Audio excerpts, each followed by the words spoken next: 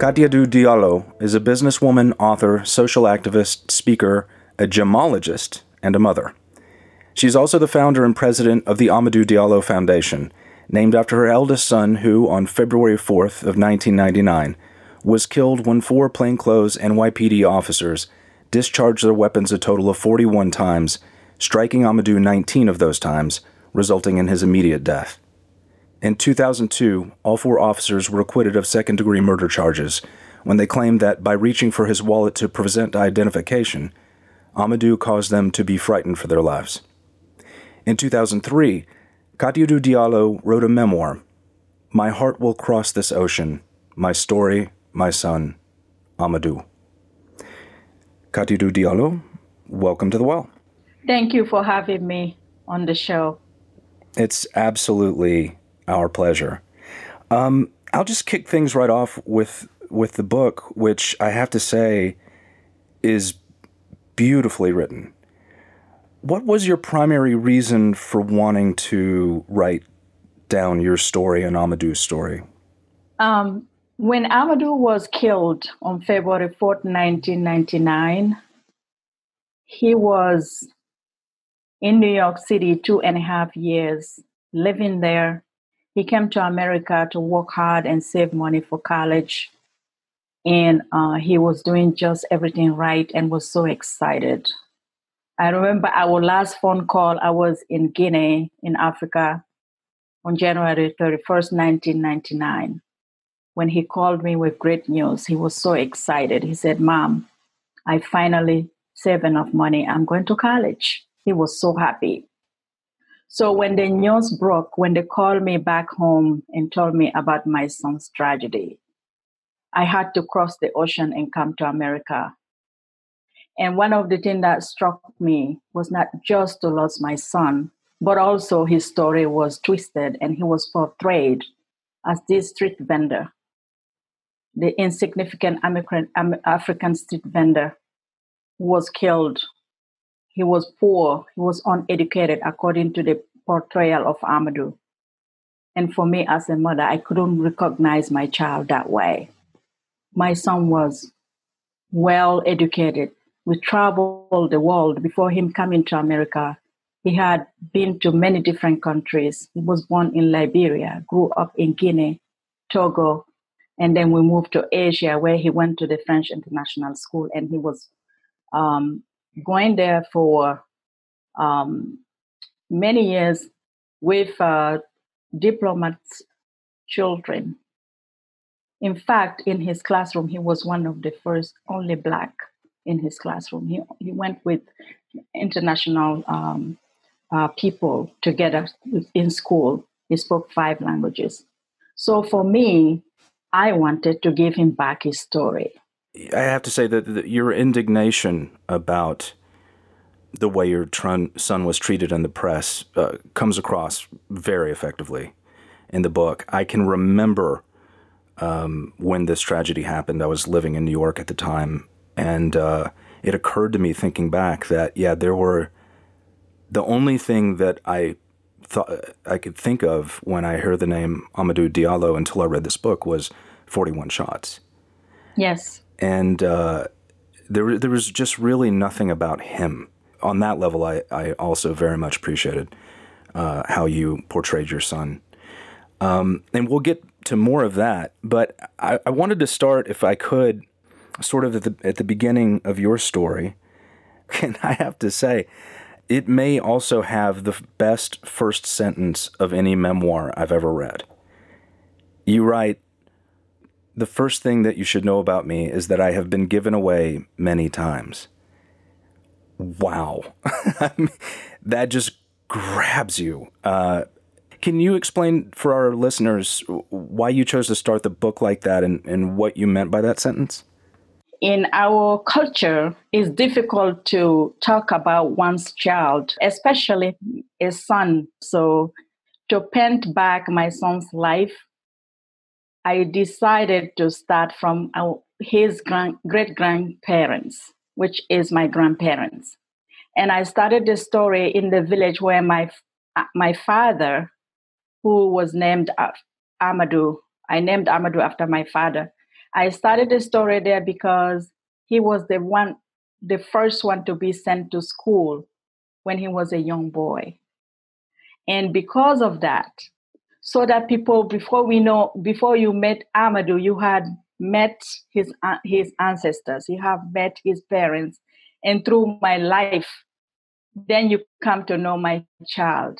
And in the end, by the time you come to when Amadou was killed in New York City, you have met him and you have actually discovered who he was through his family roots and through his culture, through his anecdotes that I shared in the book. That will be so sorry that Amadou, you feel like Amadou belongs to you also. And that is a humanity story.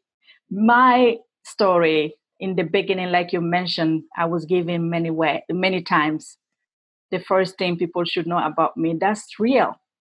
When I was just 3 days old, my father, who was going through mental challenges, and culturally, men love to have sons than daughters.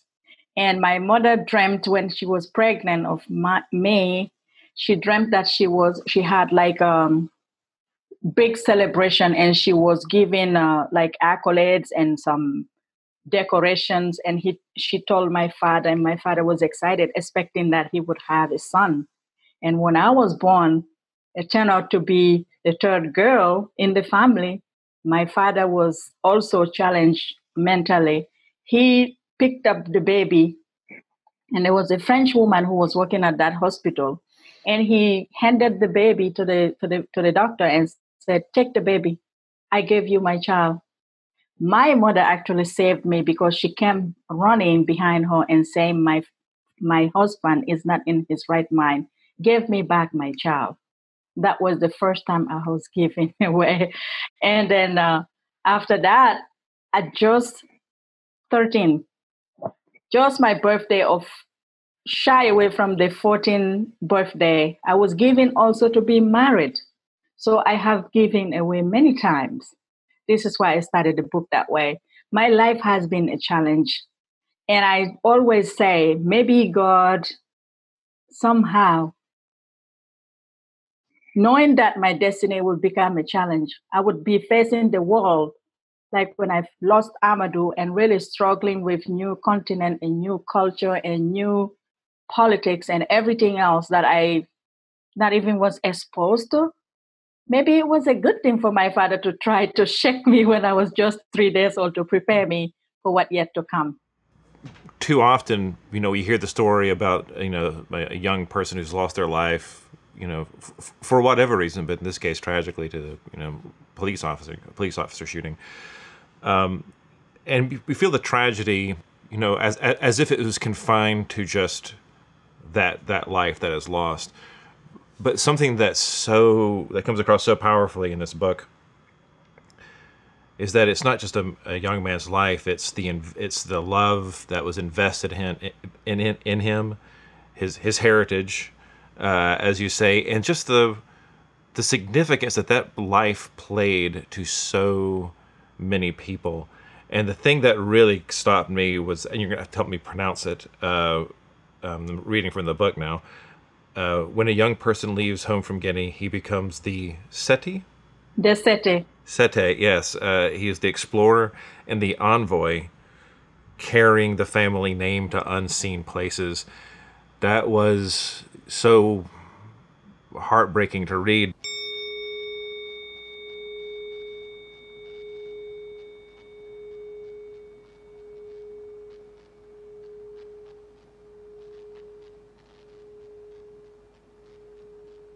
When a person leaves home from Guinea, he becomes the Sete.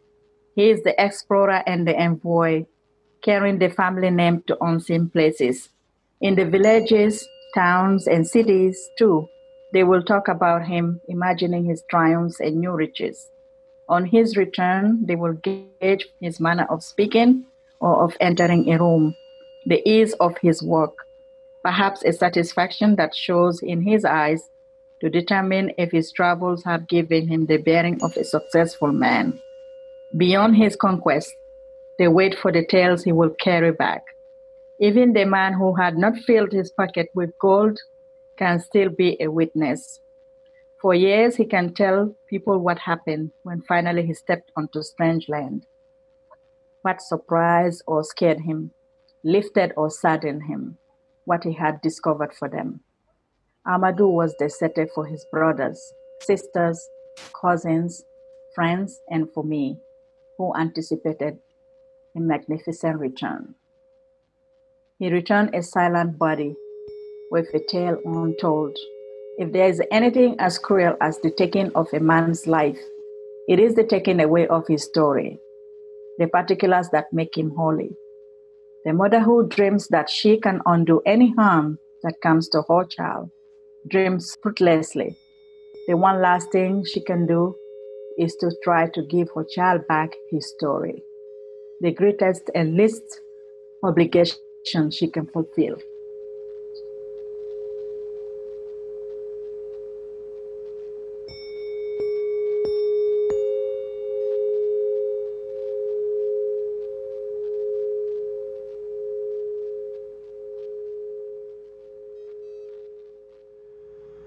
There's so much hope in all of that. There's so much positivity. There's so much optimism in that, and for it to end in that way, I mean, it's always awful. But you just not just in that place. The fact that there's a word for it, sete. The explorer, the one who, sometime when I go out to speak, I tell people, you meet a man or a woman going to a different continent, a different country, don't just look at them for the individual. That person is carrying the family stories. Just like the soldier who's going to war, you carry everything. You carry pictures of back home, your family, and you are connected to your family. It's like many, many hopes and dreams of the whole family is in that person. And we applaud and we celebrate their success and we celebrate their wealth when they when they had something, they discover anything is for them. In fact, that's the part that I wanted to read on the book. That's the part I chose to read because it's really when Amadou was killed, it's like the whole world has collapsed for me. And what a loss that we still feel even 21 years later. And he was such a special, generous human being. He was an old soul. Yeah. So if you today, I published the book in 2003, and today we are talking about this book. You have read it and you have really been touched by the story. I have to say that I have achieved something because I want to reach people's heart. I want people to read the story to understand the depth of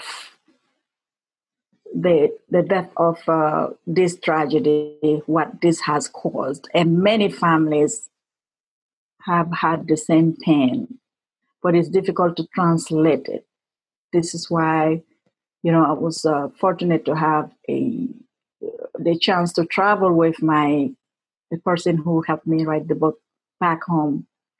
And I don't just tell him, we will go and say, this is the place, this is the person, and so it was so genuinely, everything was just natural, how we conducted the research and everything else.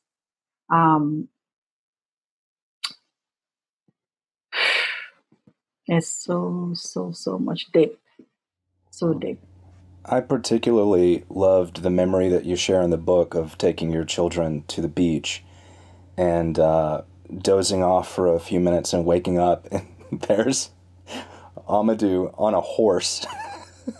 He had gone and rented a horse, and then the way you described watching him ride that horse, and realizing that through his assuredness of his decisions and the way he wanted to encounter the world, that your boy had started to become a man?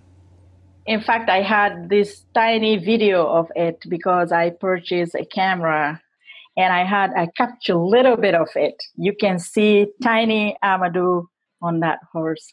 And that is an image that I always come to, because whenever there's a tragedy, when there's a shooting case, people always remember me, and sometimes they want me to speak. And I always go back and connect to Amadou's spirit. I reconnect to his spirit, and I had those memories that I hold on to. We were blessed with the precious moment we spent together with Amadou's siblings. When you get like wealth, some people will think about saving, about investing, about doing stuff like that. My investment was the joy that I had with my children. You know, it was amazing to hear your story. You are a self-made businesswoman who demanded your own education, became a gemologist, and then launched a very successful import-export business and cared for your children and sent them to the best schools all over the world. Amadou lived in, not obviously Guinea, but Bangkok, Singapore, and then ultimately New York. Not many kids get that kind of worldview growing up, which makes it all the sadder that he was so pigeonholed in the press. As you say in the book, that phrase that bothered you the most, the unarmed West African street vendor. And to suggest that he was, on West African street vendor was to suggest that his natural state was armed, right? That Amadou lived in the Bronx. Maybe those people are carrying guns and waving guns everywhere. No, because when I even talk in the book saying that you cannot call the baker who was killed, the unarmed baker was killed. So the stereotypical portrayal of the minority community whenever they are involved in police interaction is so negative and so dismissive, just like they are like a high crime neighborhood area, and portrayal of these communities. People live there, people have children there, people go to stores and grocery and barbershop and everything else. Amadou used to play with the people in the neighborhood soccer, and I even retell his little the life he lived in the Bronx a little bit, so that the reader could actually imagine themselves, in that neighborhood, because it's not that scary place, it's not that violent place. They just use that as an excuse, because had those officers stopped and gave time, they would understand that Amadou lived in that building. They would understand that Amadou posed no threat. Unfortunately, people are quick to read the headlines and move on. I knew that time since the beginning. I crossed the ocean and I came to New York. I knew it was wrong, and I told the public that I'm not revengeful, but I think something needs to be done to prevent this from happening again. Unfortunately, after years and years, how many more victims have we had? How many thousands of people being killed? So we all have to work hard and advocate for racial equity, advocate for police accountability, advocate for to eliminate police misconduct, because we need to save the future generation. While describing your son's death, you avoided including the accepted specifics of the event as provided by those officers. And I was very curious about that. But then later you include those details alongside very troubling claims in the press that said things like Amadou was uneducated and could barely understand English. They called you poor and, quote, from the villages.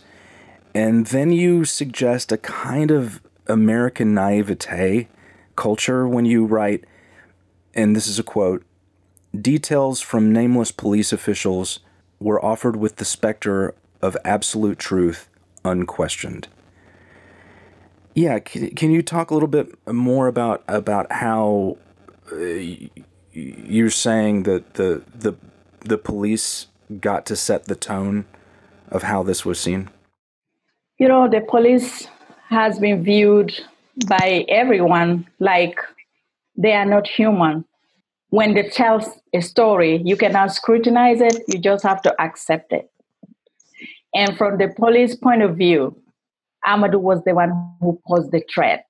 From the police point of view, he made them afraid for their own lives. He was, first of all, where he lived in his own vestibule. But they have everything to protect them. They have their cars, they have their guns, and they have 4 big men. Amadou was just 5.6 feet tall, and he was just 156 pounds. And these officers could have taken the time, and the people believed their version of the story, that Amadou posed the threat, that he was about to, they thought he was going to shoot them, that his wallet looked like a gun. So I wanted people to put themselves in Amadou's shoes. He was the one who saw them coming right at him. He was the one who saw 4 big men riding their car and jumping out of their car with their guns drawn and coming right at him. He was the one who was violently approached and violently killed without any time to question him, to find out who he was, that in fact he lived there. And the other argument was he looked like a serial rapist they were looking for. That was also acceptable because any right-minded people, if you read in the media that a man who used to rape women has been killed, you would say, well, or, you say, no, they're doing a good job. They're trying to find the criminal. But the last rape caused by that man, the claim that looked like Amadou, was 9 months prior. 9 months prior to that night. And people lose track of that. Some of the details that came out in the book, I don't remember reading anything about in the press, such as I was stunned to learn that after the shooting, other police officers went into his apartment, upturned all of his belongings, and asked his roommates if he had a gun. And then when they responded that he didn't, they asked if Amadou had any enemies. That strikes me as a very strange question coming from someone who knows exactly who the killers were in this instance. Yeah. And they took the roommate also for hours at the precinct to ask him questions. And he was like, thank God the police will help me find Amadou's killer. Little did he know that they didn't tell him that the police was involved. And they keep on asking him, did Amadou have any fight with somebody before? This was Amadou's roommate? Yeah, Amadou's roommate. So the 4 officers who killed Amadou were protected by other officers coming in and pretending that there's a crime here. We want to know why. And they ransacked their bedroom.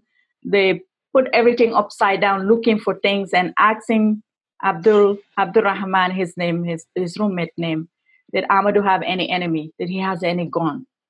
So you see, that was some details that people don't know.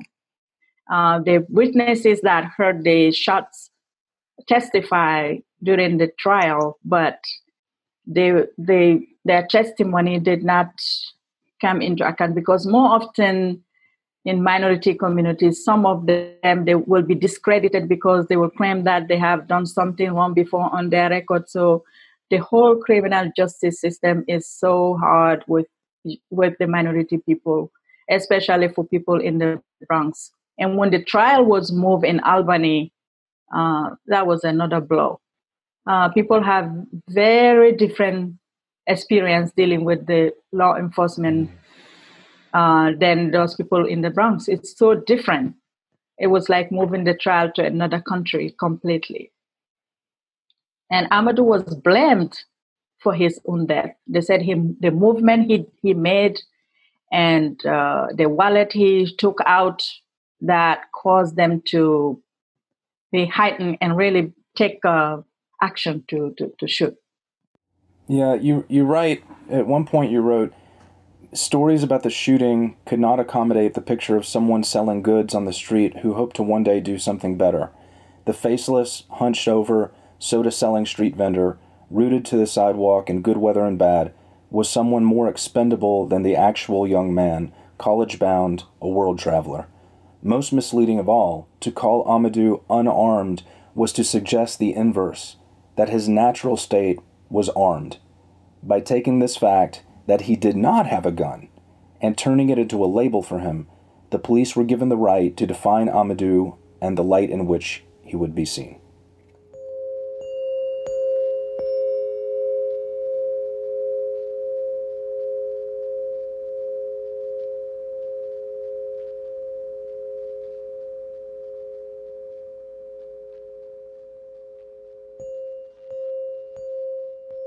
When the baby came out, the doctor held it by the feet upside down, and I felt strange because the baby did not cry. The baby came out in a light coating, as if in water and cotton. At first, I thought my baby was transparent. I strained my eyes to look harder, and I realized my baby come out in a bag, a very rare thing I discovered. When angels come back, they appear this way, my mother told me later. The doctor rubbed the bag away from my baby.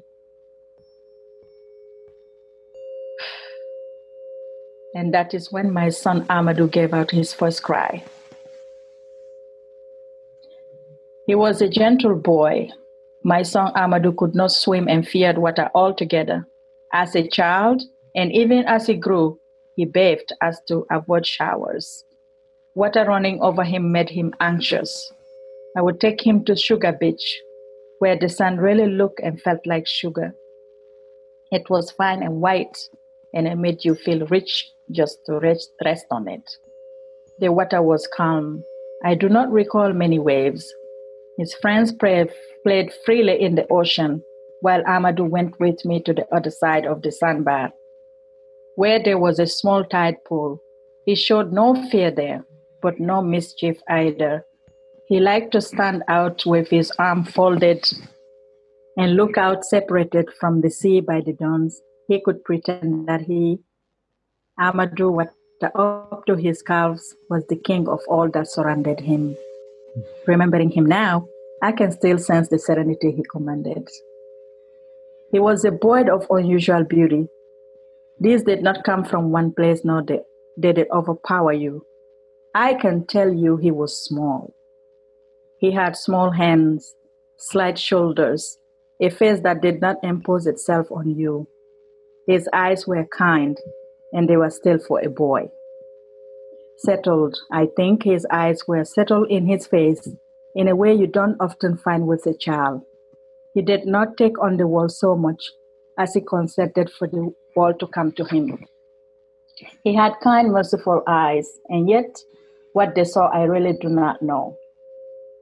When he was very young and I was away from him, he had a bad time with chickenpox. His teeth turned black and I was still a girl myself. I didn't understand and I thought he was going to die because I had left him alone. And so I cried while praying.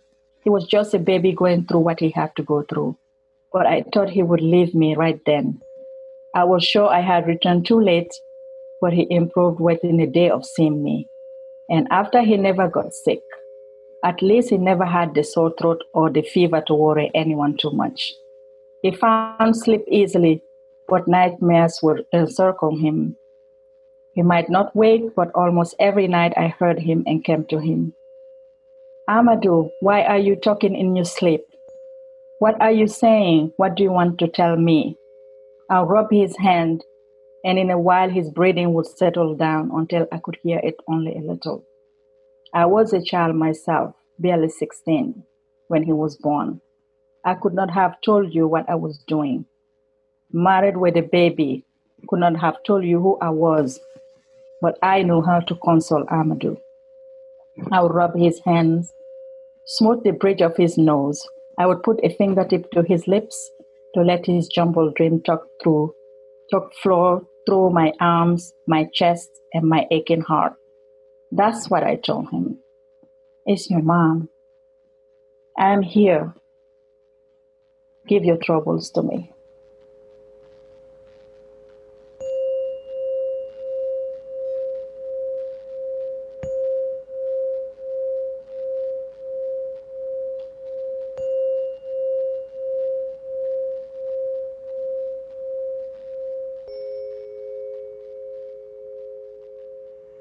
I can't help but think what a very different world we would all live in if that had been what everyone learned about Amadou, before the police, before the media had reduced and lied and smeared and said what they said. What a different world it would be if all of these victims, and he wasn't the first or the last from Guinea. Specifically from Guinea, it says from the book, I was shaken to discover that Amadou had become the 39th young Guinean man to be flown home from America in a coffin in the last 5 years. Yes. And after Amadou, so many more. And how many stories were not told?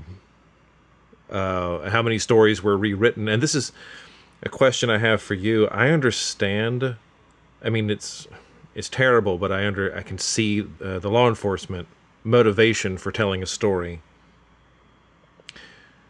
You would think the media would do a better job, would counter that, would do something at least a little more complete, fight it in some way. Did you feel like the media just bought everything that the police said and just reprinted it? Or did they do any investigating on their own? Or did anyone ask you? I think that the media has not perhaps done it on purpose just to do the caricature on Amadou. I think that's the culture of the media. They jump from story to story. They don't actually take time. In fact, I was very surprised to get some of the media reaction about the book.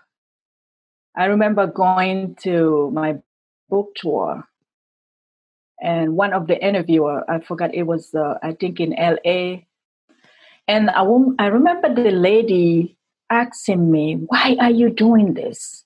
I told her what I'm doing. She said the book, and she showed the protest images and people holding signs, 41 shots, Amadou Diallo. I said, I appreciate everything, but let me tell you, this is not Amadou's story. That's why I'm doing this. I said, have you opened the book? Have you read anything in this book? And she was expecting that my book was about bashing the police, just to bash the police. I told her, no, open the book and read. I want people to know my child for his humanity. And I want people to understand how if the power of the story can destroy somebody's image. And it's difficult to recapture that. What you've been doing? What is your relationship now with law enforcement? Have you been working? You've worked with them, correct? Yeah, in fact, on the board of the Amadou Diallo Foundation, we have one retired policeman that served with us. He's very instrumental in contributing to debates and dialogues about policing, because we believe that just to criticize is not effective. We have to be involved in some measure through the Amadou Diallo Foundation to see what else can be. I'm not expert. but we have one retired officer on board, and he is doing a great job representing the foundation. I think my favorite part of the book is strangely also my least favorite part of the book. You do such a magnificent job of portraying the absolute chaos that smacked you in the face when you got off the plane after your son's death in New York City, and how just everyone was trying to get a piece of you to help you shape their story, or to let you be their lead counsel. And it was just so depressing to see so much just naked positioning.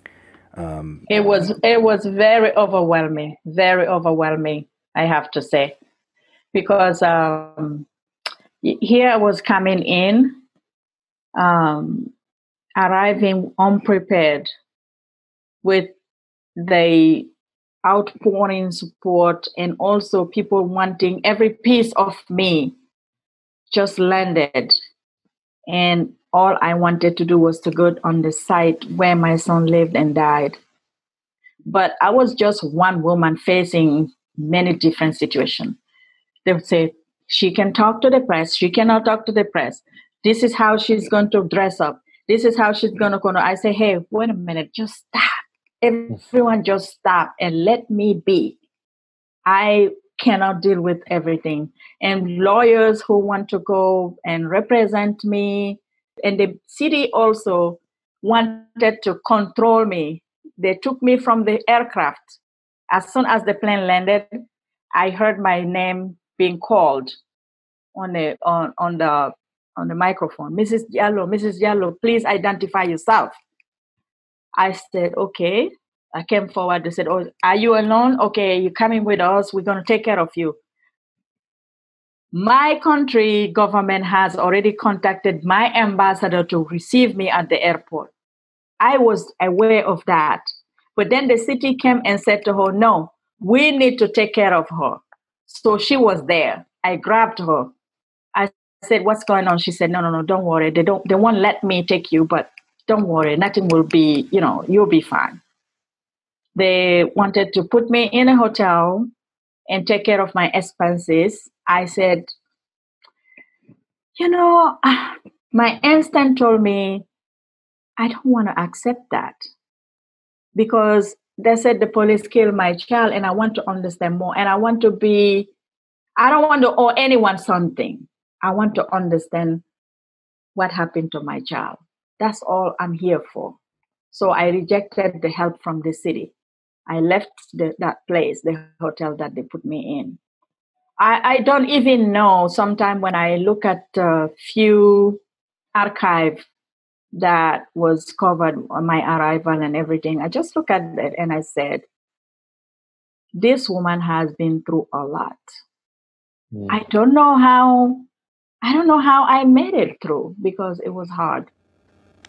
It's been reported that the mayor at the time, Rudolph Giuliani, asked to meet with you, and that you ultimately declined.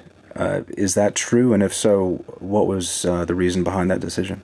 That is true. I declined to meet with him because apparently he don't want to meet some of my people who supported me. He wanted to pick and choose who he's going to meet with. Really? Like who did he not want to meet with? The Black community, leaders in the community were criticizing him about Amadou's death, and some of them asked to meet with him. I don't remember the names, but he said he was not ready to meet with them at that time. And so it was hard. It was like walking on eggs. So I wasn't sure about me being in the middle of a political fight. So I declined. When we were taking the body home, because I arrived in New York and we spent like 5 days before we traveled back to do the funeral there in Amadou. Upon the trip, I saw one of the newspaper and I saw the headline. Giuliani was quoted with the commissioner saying that they will change the type of bullet that they use killing my child. That why people are complaining 41 shots is because they keep on shooting because Amadou did not fall. He didn't fall quickly. So they want to change the kind of bullet. That was something I will never forgive him for. I have not even buried my son, and he's talking about changing the kind of bullet they use. It was insensitive. So I didn't have good feelings about meeting him. Yeah, I wouldn't either. Yeah.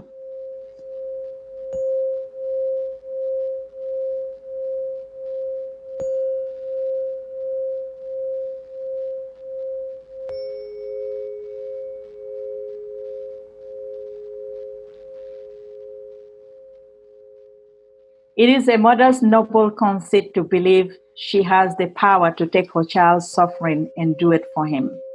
It is not much more than a superstition that allows her to get through those nights when she stares out in the dark and wonders how it will work out. That part of the night belongs to the mother, listening to the sound of the house, in quiet reverence for things she cannot see and for nightmares that are not hers. She may want to, but she cannot step into them. The blinking lights of her child's bad dreams expose dangers that only he can confront, paths towards survival that he must choose. In the Futa Jalon, when a child loses a tooth, there is a no tooth fairy planting coins under her pillow. It becomes the mother's tooth. She holds it tight and throws it over the roof of the house at night, sending with it a secret wish for her child. It is a flare which she prays God will see. That is how a mother lives her days, sending out messages and helplessly waiting for the replies.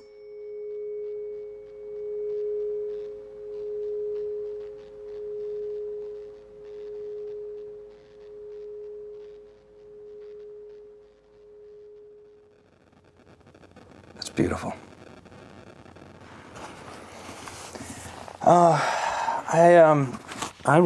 have one other question, and that is, it's not a fair question, but I'm going to ask it anyways, and you can tell me if it's not fair.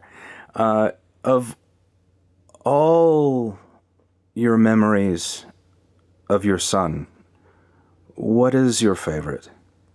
Wow. That is absolutely difficult. You want me to tell you just one favorite? It can be whatever comes to mind. Okay. I can tell you one thing that I always, when I remember that, I smile because Amadou was very shy naturally. I remember one day he came home and a girl followed him home. That was so funny. This girl, she's a Thai girl.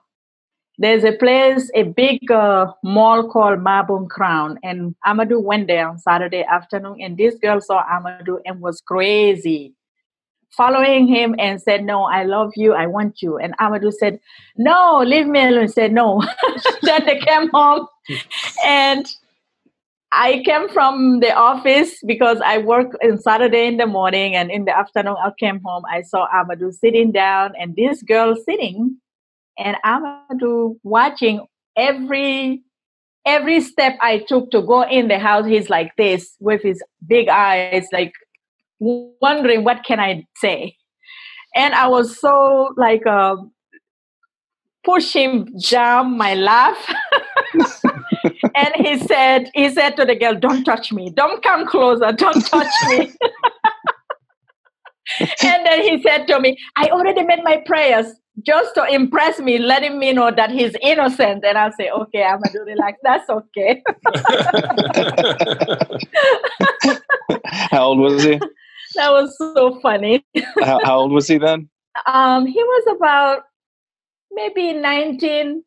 But he's really he's not into girls. That was funny, and that's my the most funny story. But the favorite is I have so many favorites. The other one is when he asked me to give him money to buy the razor blade. He wanted to shave his beard. I laughed, and he's like, "Why are you laughing?" I said, "I didn't know you growing beard now." He was becoming a man now, just growing older. Yeah, he was such a wonderful person. Yeah. But I did want to say thank you. I don't know how you do it. I was looking at some interviews and videos and stuff of you talking, and it's so depressing to see how many times you've had to tell this story for other people, that your story has been a touchstone for so many similar incidents. And just it's been over 20 years, and I've just seen clip after clip after clip after clip after interview of you having to go through this yet again, because it keeps happening again. But hopefully with someone who pushes for the story as eloquently as you do, if that catches on, I want to see more. I want to hear more of that. I want to see more of that, less about that little incident of confusion that surrounds these incidents. Like I said before, I think it'd be a different world if more of the newspaper page, more airtime was dedicated to the humanity of who this person is and who was lost in the event. So thank you. I just want to say thank you from the bottom of my heart. When you come out and see someone selling on the street, stop and smile, you would just never know who that person might be. Every person carry their family story with them, their hopes and dreams. My son happened to be one of many. So for all humanity, I want people to stop and think about how they would like to be treated and treat anyone that way, so we can have a better world.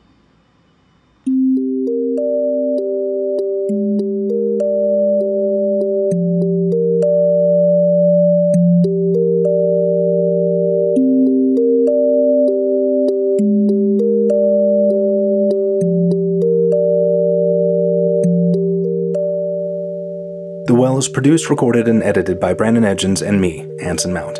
Theme music by Brandon based on a composition by Jonathan Myberg. Extra music for this episode provided by Daniel Birch via an Attribution Non-Commercial 4.0 international license.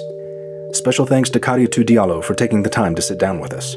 Her memoir, My Heart Will Cross This Ocean, is available at penguinrandomhouse.com and amazon.com. You can find out more about the Amadou Diallo Foundation, their outreach work, and their scholarship program by visiting their website, amadoudiallo.org.